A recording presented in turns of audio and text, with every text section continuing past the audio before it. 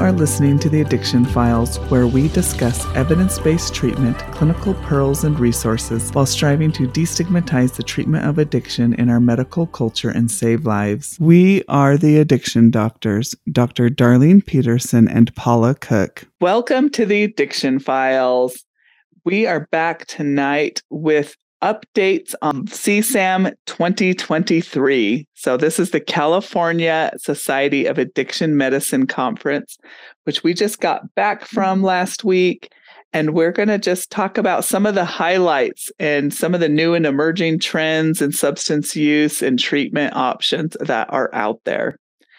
All right, Paula. So do you want to start us out with some of the things that you learned or some of the new things that were talked about?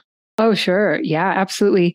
So one of the talks actually, this was the keynote speaker on one of the days, Dr. Anna Lemke, who is an amazing addiction psychiatrist out of Stanford. She actually just wrote a book, and she gave us a fascinating talk, basically about dopamine and about the world that we live in terms of overstimulation and what's happening with, digital devices, etc. So she talked a little bit about the pleasure-pain balance and the opponent process mechanism, where we kind of load up on dopamine-enhancing activities, especially currently in the culture that we live in. So dopamine-enhancing activities would be things like engaging in social media, gaming, eating chocolate, porn, addiction, those things things like that. And then what happens is if we do those things a lot, which we are doing, right? If we look at the data on how much adults and children and teens in this country especially are engaging in social media and gaming, etc., we end up with some neuroadaptation, which is exactly what's happening when you have chronic substance use, right? So you have chronic substance use, you get neuroadaptation, which then leads to tolerance. Well, you end up with the same kind of thing with any of these other dopaminergic activities. And she talks a little bit about this neuroadaptation leading to a change in your hedonic set point. And this, is based on some of the work of Dr.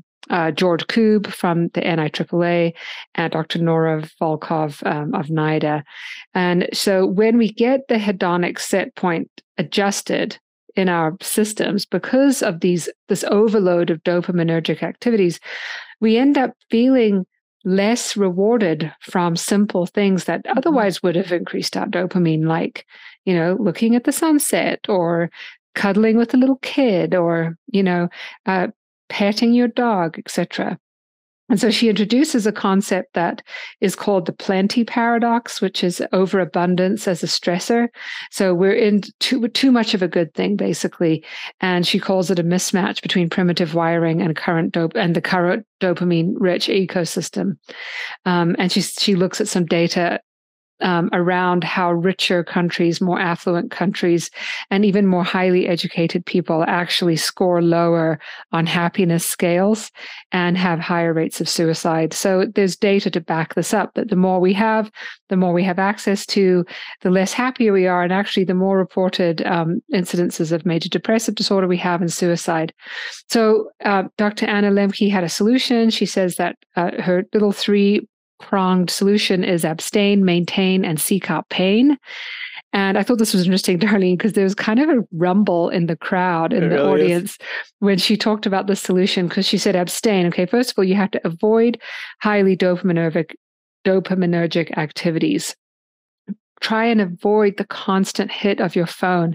Don't keep scrolling through Facebook, TikTok, Instagram, whatever it is, X or your news feed, your email, and try and just get away from things that always hit that dopamine center, right? Start trying to just enjoy and soak up the little things in life. Maintain that dopamine neutral state. And you have to do that by setting clear boundaries for yourself. And she talks about setting clear boundaries from digital devices and what that looks like for us. And I think as providers, we're especially guilty of having a lot of access to our devices because we have to. We're on call all the time, etc. And then the third thing, right, which caused a little bit of controversy. I could see people like frowning and saying, no way, is she talks about seek out pain. And she goes into this in detail. And those of you interested in this should definitely seek out Dr. Lemke read her book, but she talks about seek out pain. And that's a way of flipping the dopaminergic balance so that we're not always in pleasure state, but we're actually in pain state on purpose to flip that hedonic state. And things that have been proven to do that are meditation, things that are hard, meditation, exercise, especially hard, fast exercise, fasting, ice baths, things like that actually reset our dopaminergic tone. Public speaking. Public speaking. Right. So she calls that all hormesis. So she gave everyone a challenge there to go on a digital fast. She says she asks her patients to go on a digital fast for 4 weeks. But she asked everyone at the conference to go on a digital fast for 24 hours. And there was a lot of rumbling in the crowd. So that was a great talk by Dr. Lemke on dopamine fasting and how the current culture, with all this input all the time of social media, news, music, games, everything that we have right at our fingertips, Amazon, that it's actually really screwing us up, bottom line.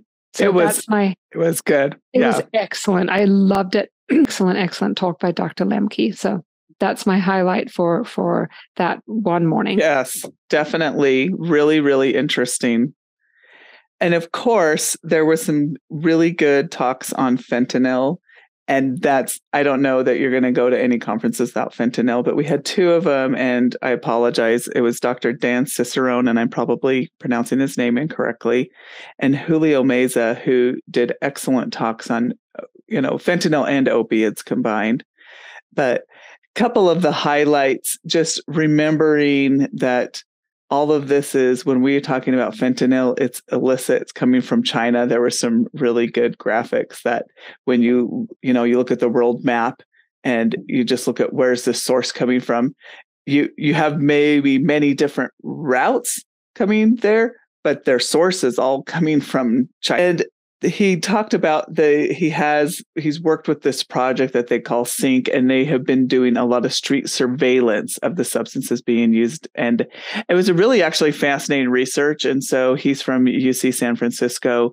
And if you can look up his research, and it was interesting to just watch as he do these drug surveillance trends, and just talked about the change of the street studies noted how they kind of saw these adulterants being like put into the heroin drug supply.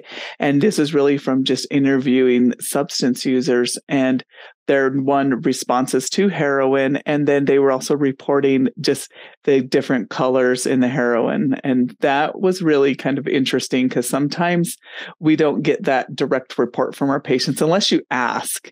Like, what does your medicine look like? So color, they asked about things like color, intensity, onset, effect, duration of action. And typically you see this different like duration when you have like fentanyl involved, and different sensations. Like sometimes fentanyl particularly can be quite unpredictable. But people will sometimes describe anything from this like nodding effect, this very sleepy, to sometimes very initially stimulating. And there's definitely these other things in this, like they saw increased co-use, obviously heroin, cocaine, and a lot of these street studies. Traditionally, we were fairly familiar. Everyone's familiar. That was when we first trained. The speedball, heroin, cocaine, commonly used. Now the term goofball. Historically, that was what heroin and methamphetamine, and that was in the past unusual to see that. Obviously, that is becoming far more common.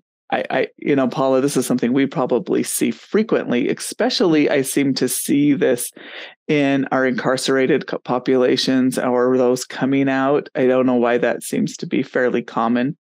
And then talking about this, what we call this 4th wave of the epidemic, and that's our methamphetamine and fentanyl. And that combination is just increasing in prevalence. So those are just some really quick highlights. These are far more detailed, but really some interesting talks there. And then Paula, what's your next favorite? Well, I mean, they're all equally favorite. Yes. But next in order of my notes was this adolescent addiction medicine panel. There were several people on this panel. Actually, I don't even have their names. I apologize. We can put them in the show notes. But basically, there's just a few key points that came across from this panel. And one is, ACE scores really matter when it comes to adolescent substance use. So when you're thinking about prevention, especially if you're in primary care, pediatrics, behavioral health, education, ACE scores or adverse childhood events really do contribute to substance risk. So make sure that we're assessing for that. And then think about drug use in adolescence as a social identity. So it's not just the substance itself, it's just the whole social that whole dynamic. Yeah. Yes, thank you.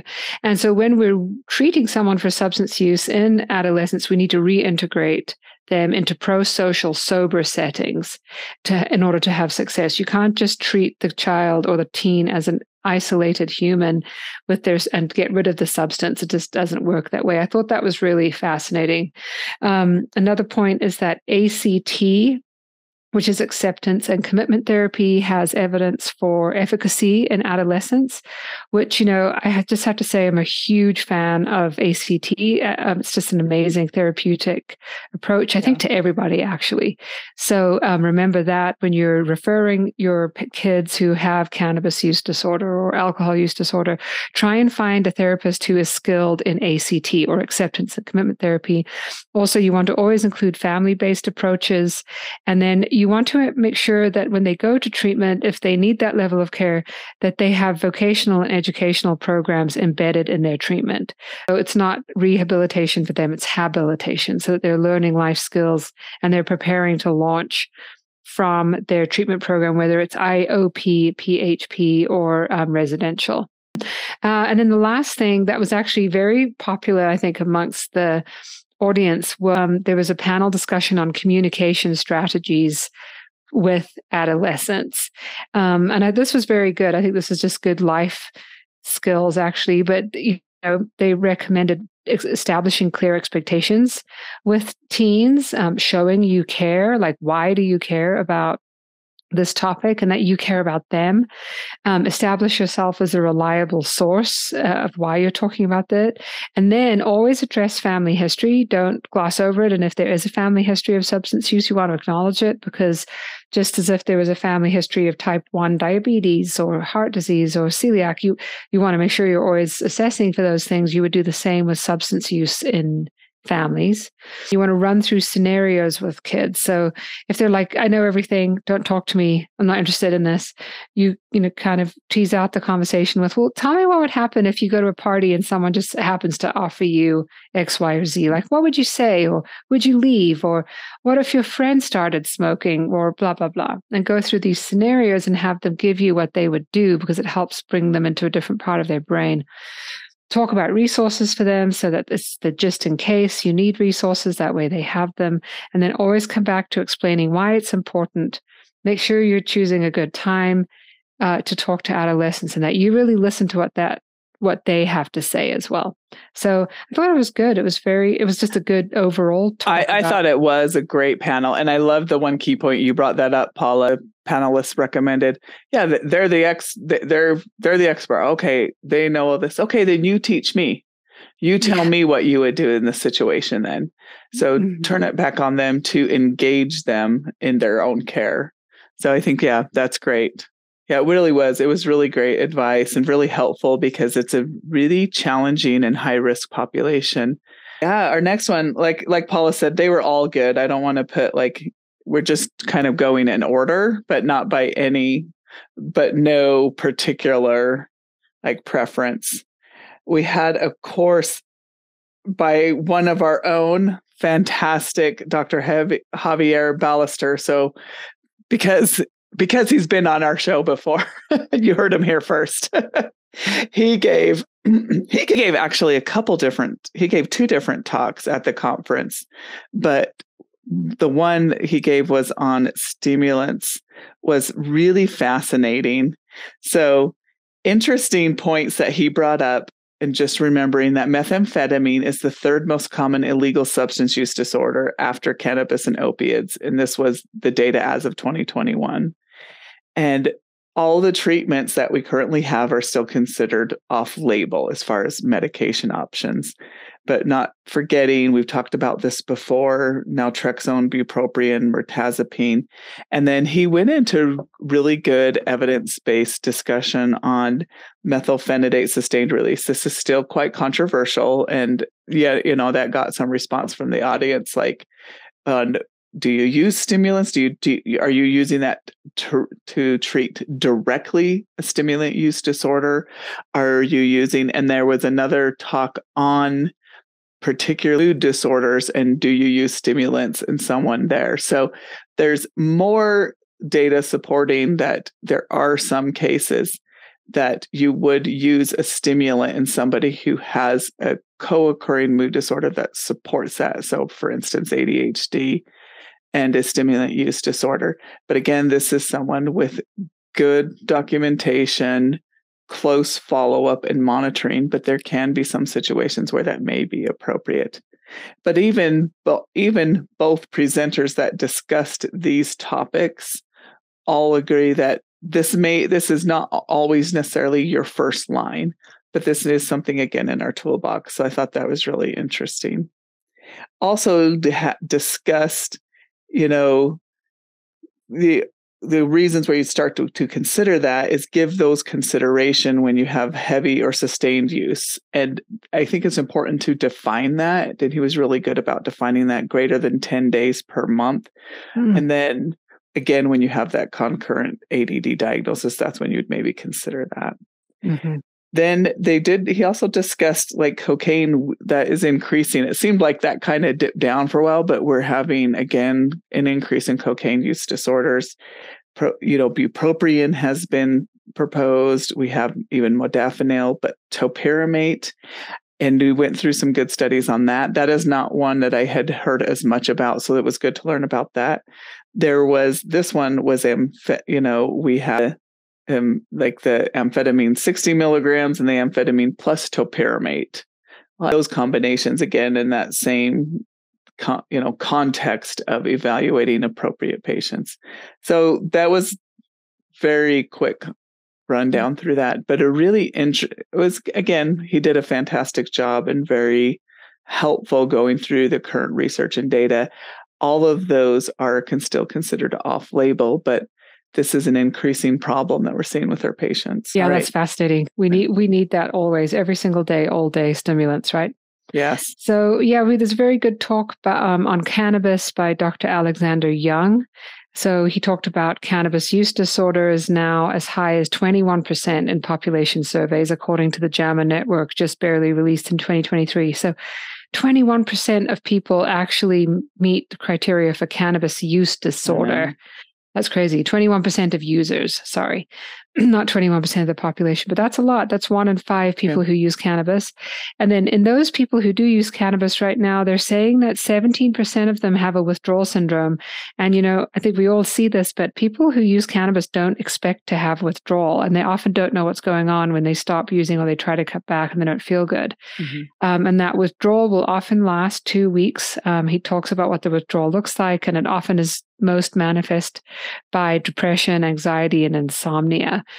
So educate your patients and your clients and make sure that you're addressing it and that you give them some psychoeducation and that you give them the support that they need when they are going through cannabis withdrawal. Darlene, you and I in the jail setting, I see a lot of people going through cannabis withdrawal in the jail. So cannabis causes alterations in mood, and he goes into some wonderful details on why that's so and why cannabis is such an interesting drug. It acts on so many of the neurotransmitters in the whole body, not just the brain. There's cannabinoid receptors all over the whole body. And it really can cause acute psychosis in some people, and it can contribute to schizophrenia. And he talks about how there's kind of a shared risks with schizophrenia. So people who are likely to develop schizophrenia are probably more likely to use cannabis, and then vice versa. Cannabis users are actually indeed more likely to develop schizophrenia. So we don't want to forget about those risks because it's becoming so prevalent. And I think societal views of it are just that it's completely harmless. And of course, it's not. So he talks about the treatment. If you have an intoxication state and someone's agitated or you need to treat them, you can use benzodiazepines or antipsychotics. For withdrawal syndrome, there's really nothing that is targeted towards the withdrawal syndrome for cannabis. However, you can address each individual symptom. And again, I think education is helpful in just helping people navigate the time frame and knowing that they will feel better in 2 to 3 weeks. And then in terms of misuse or the use disorder, there's really mixed results on studies, and there's no medications right now that are FDA approved, no medications that have really come to the forefront as things that are very helpful. But he does talk about the evidence around CBT, of course, good old CBT comes out, and especially in younger populations, in terms of changing our thinking and our behavior around using cannabis. And then he gave some really good information on harm reduction with cannabis, which I think is great because, we use harm reduction talk all the time when it comes to opioids and now stimulants, but I think we neglect as addiction providers and as medical providers to talk to our clients about harm reduction when it comes to cannabis. And that includes women who may be pregnant or breastfeeding, but certainly we want to educate those people who smoke cannabis about driving intoxicated, about the implications that it may have on their cognition, which may not be reversible, and about the way it can affect relationships because of emotional dampening. So just trying to reduce the harm, reduce the use of highly potent products, and the potency of cannabis is now just crazy. And he talks about that too. So very good talk. I'd encourage you to reference that. If you wanted to get some CME, you can buy the CSAM conference online, I think, and watch all these afterwards. Yeah, really great, really good, succinct information. And then there was a great one on alcohol. This is never going away. We're always going to encounter it. Your patients have used it, misused it at some point. And this one was given by Barbara Mason, PhD. And I really liked, she pointed out, sometimes it feels like we've talked this to death, but I did like the way that she classified sometimes how we view use. So she talked about breaking it down into high versus low dose of alcohol use, acute versus chronic administration of alcohol. So do we have daily versus binge, and acute versus protracted withdrawal symptoms? And then that sometimes helps you guiding treatment. So that's why kind of putting them into those different buckets. And so that was a very interesting thing. And these statistics have not changed. I know we've mentioned them before in previous podcasts, but they are very sobering that less than 10% of people with an alcohol use disorder get any treatment, and less than 4% of those who receive treatment of any kind are prescribed an FDA-approved medication.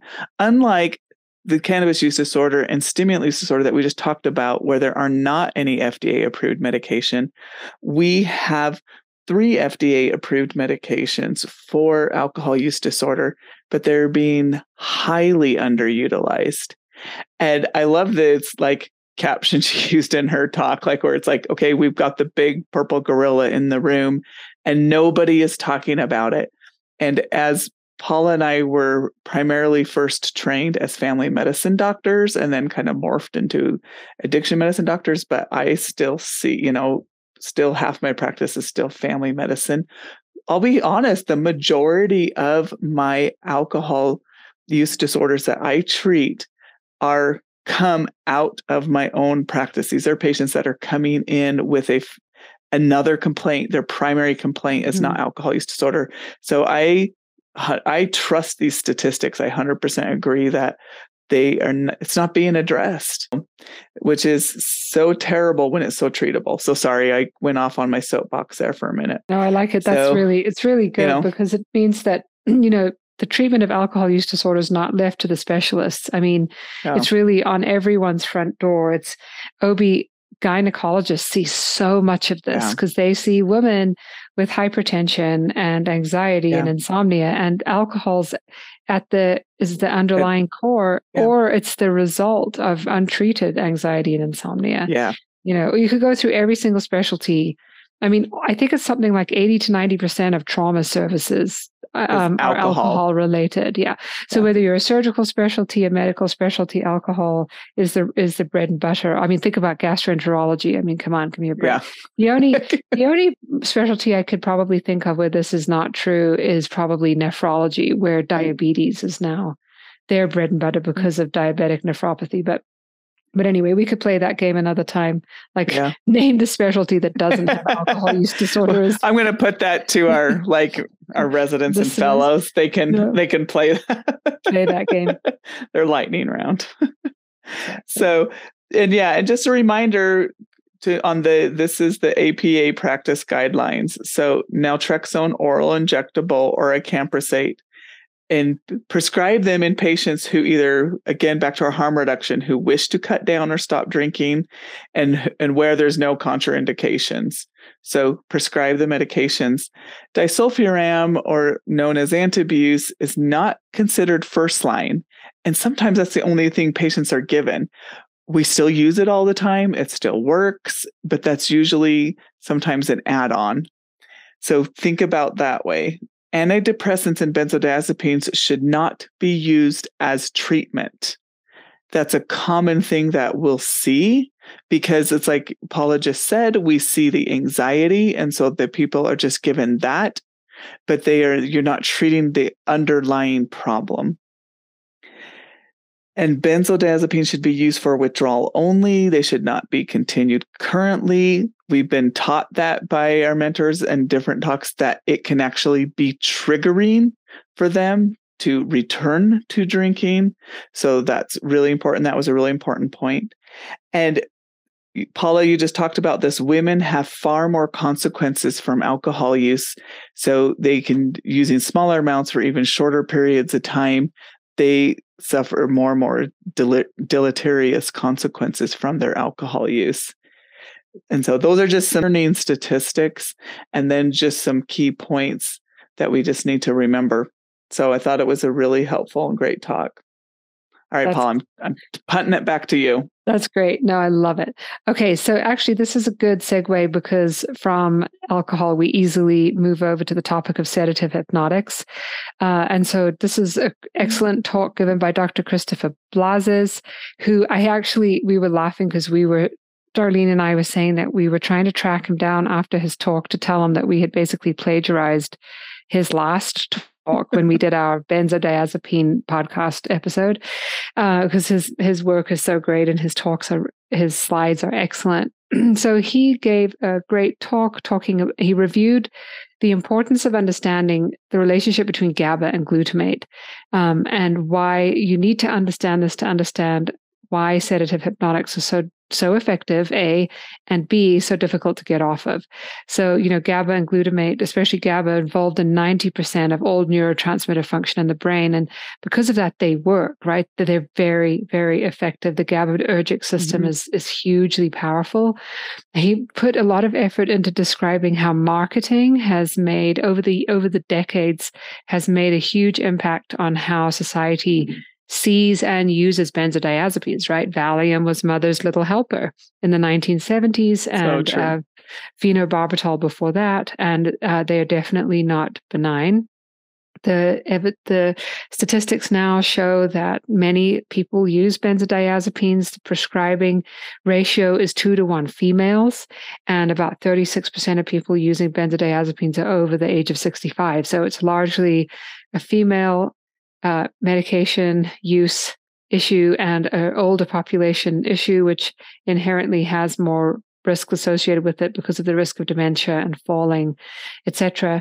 And he said that 50%, this is an amazing statistic, 50% of chronic benzodiazepine users, this is just people who have been chronically prescribed benzodiazepines, meet criteria for benzodiazepine use or sedative use disorder. Okay.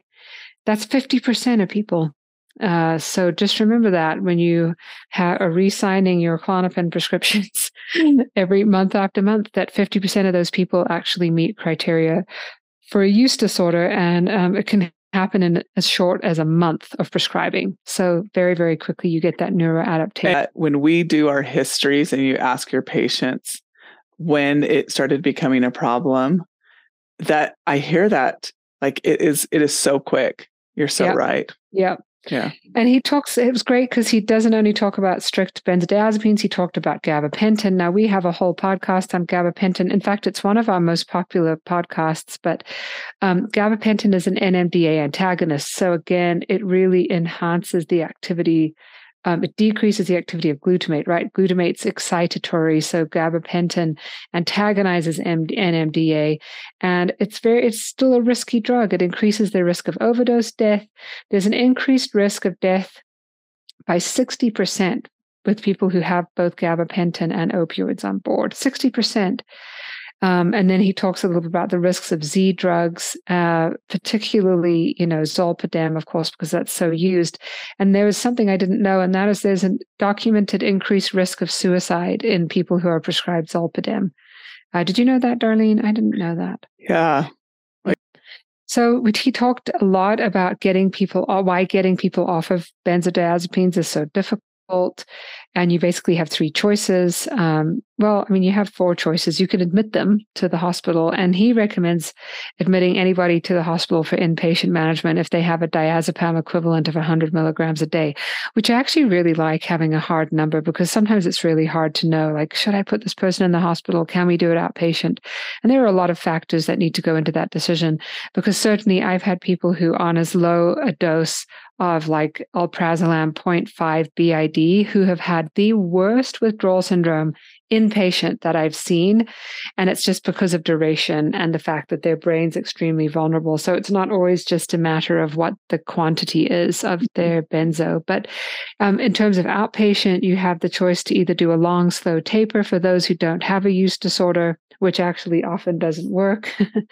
Or you could switch to a long-acting benzodiazepine, so do a cross taper. And of course, he referenced the work of Heather Ashton, which is famous and very valuable to look at her manual. Or the most recommended method, and he talked about this quite extensively, is to switch to an anti-epileptic drug and an alpha adrenergic antagonist and to use that combination to help treat people's withdrawal symptoms. So, for example, use oxcarbazepine and a clonidine patch or oxcarbazepine and guanfacine, and then make sure that they've got lots of support for a very protracted withdrawal syndrome. You're treating their anxiety, you're treating their insomnia, and expect to just be in the long haul for people. So again, very valuable clinical pearls. We do go into some of this in our previous benzodiazepine podcast episode. And again, it's because we referenced Dr. Blas's previous presentations at CSAM. But it's very good. And it was great to listen to him again in person. Yes, thank you. And that's actually really funny because the next one that I was looking at was a panel speaking where Dr. Blazes spoke with Dr. Elizabeth Howell, and they were speaking about benzodiazepine sparing protocols for alcohol withdrawal. And they were, well, of course, everyone knows Dr. Howell and they were amazing, but to have both of them were just a wealth of knowledge. And I'm not going to go into too much detail but they talked about, of course, we've talked about this, the phenobarbital. This is where we learned our protocols was from Dr. Howell, and oxcarbazepine and gabapentin. And Paula just talked about Dr. Blaze's clonidine using alpha-2 agonists. The patch works great. He did talk about, and this one was new to me. I haven't used this as much.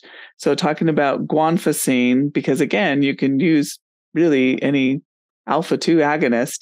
It has a little bit more of an anxiolytic effect and less of the hypotension. So sometimes you get these like sometimes low body weight females are really skinny and they already have pretty low blood pressure and you're really worried, about slapping a clonidine patch on them, and especially on an outpatient basis and sending them home.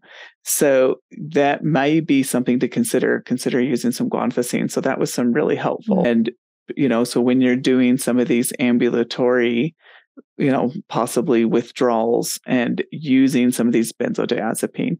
Most of these, again, if you're looking at the phenobarb or the oxcarbazepine, these are typically in a monitored setting, an IOP, an OTP, or an inpatient setting. But there are some protocols that we've talked about that can be used in outpatient, particularly like gabapentin. That was really interesting, really good. I love it. Yeah, It's so good. Yeah. And such good clinical tips. Like I'm going to change my practice immediately, actually, to reflect that, because I use clonidine every day.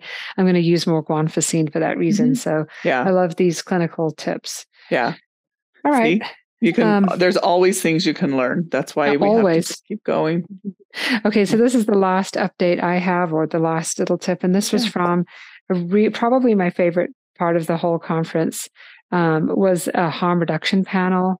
Big surprise that was my favorite, but it was so good. It was really moving. And I really have to give my hat is off to CSAM, because I think as a medical community, we're behind by a long time and a long way.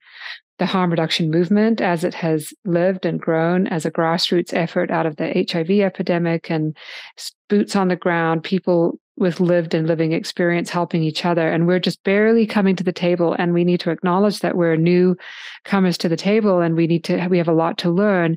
And I just want to say that CSAM brought this panel, and they brought people who really know what they're talking about, including some people with lived experience. And one of the members of the panel, Soma Snake Oil, was someone with living experience as a harm reductionist. She runs an organization for women, Syringe Exchange, and she's an active, recently active drug user and sex worker. And she was really transparent. And I really appreciated that she was there in the space of like an academic medical conference, giving her perspective and giving her opinion. And I thought her opinion was very, very valuable.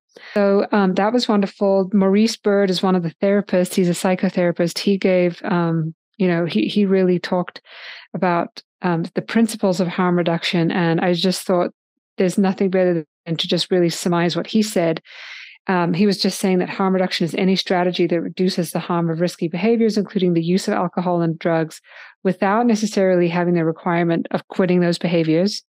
And that when it comes to substance use, harm reduction focuses on safety first, and it doesn't judge people's choice to use alcohol or other drugs, and it's based on radical acceptance. And he went over the principles of harm reduction.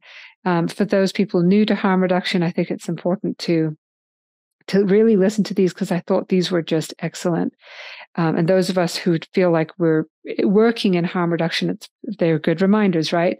And the principles are: not all drug use is abuse or dependence, nor is it a disease. Okay. So I think from a medical perspective, anyone who uses drugs is aberrant, right? It's always, it used to be listed in our medical record, drug abuse, substance abuse. But there are people who use drugs and that don't necessarily abuse them, or they don't have tolerance and withdrawal, or have a use disorder. So we need to remember that. And we need to be very careful by putting people into categories or labeling them, because it puts harm on them, and it prevents them from seeking other necessary services that they need, not only like traditional harm reduction services, but any interaction with the medical system. Okay, drug use and misuse are health issues, not legal or moral issues. We could talk about this for a day and a month. And January Riggin, who we had on our podcast before, talking about sex trafficking and trafficked people, talks about this, that, people do not seek care because they are demoralized and judged and medically traumatized. But really, drug use and misuse, we do need to treat it as for the risk that they have, and not have it be moral. Drug users are people with problems, not problem people. And I think that's something we just have to use first person first language and change our mindset to that. And then to remember the principle that people use drugs for a reason. And I think that's always good to remember too, that there's a reason why, and you need to ask why why did this start? What does it do for you? Tell me what it does for you. And then that way you can lever what it's not doing for them and see if they want to make any change. Incremental change is normal and motivation is fluid. So we know this. This is true for all of us. We're all like this. Yeah. There are very few of us that just decide to do something and then just make a complete switch. So incremental change is progress. And we don't expect, like Mindy Vincent said, substance use treatment's the only kind of treatment that requires the outcome before the work is done. So we must take incremental change as what it is, celebrate it and encourage it. And remember that just because someone's not that motivated today, it doesn't mean they can't change their mind, and vice versa. And then it's a collaborative process model, not an outcome model. So it's what's happening in the moment. There were many more things from that panel. It was really, really great. And there's people doing wonderful work on the street and doing outreach. And I just love that. So love it. That is a fantastic end note. I think they did a great job. And it was really humbling for us to just hear the voices of the people who are out there, kind of the boots on the ground sometimes.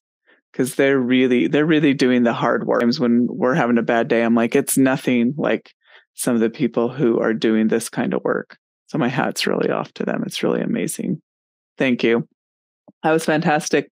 Thank you so much, Paula. Thank you. Thanks for a great conference. We had a lot of fun. Until next time. Hey, check us out at theaddictionfiles.com or email us at theaddictionfiles@gmail.com. Thank you so much to Ricky Valades for use of his song Awake. Check him out at rickyvalades.com.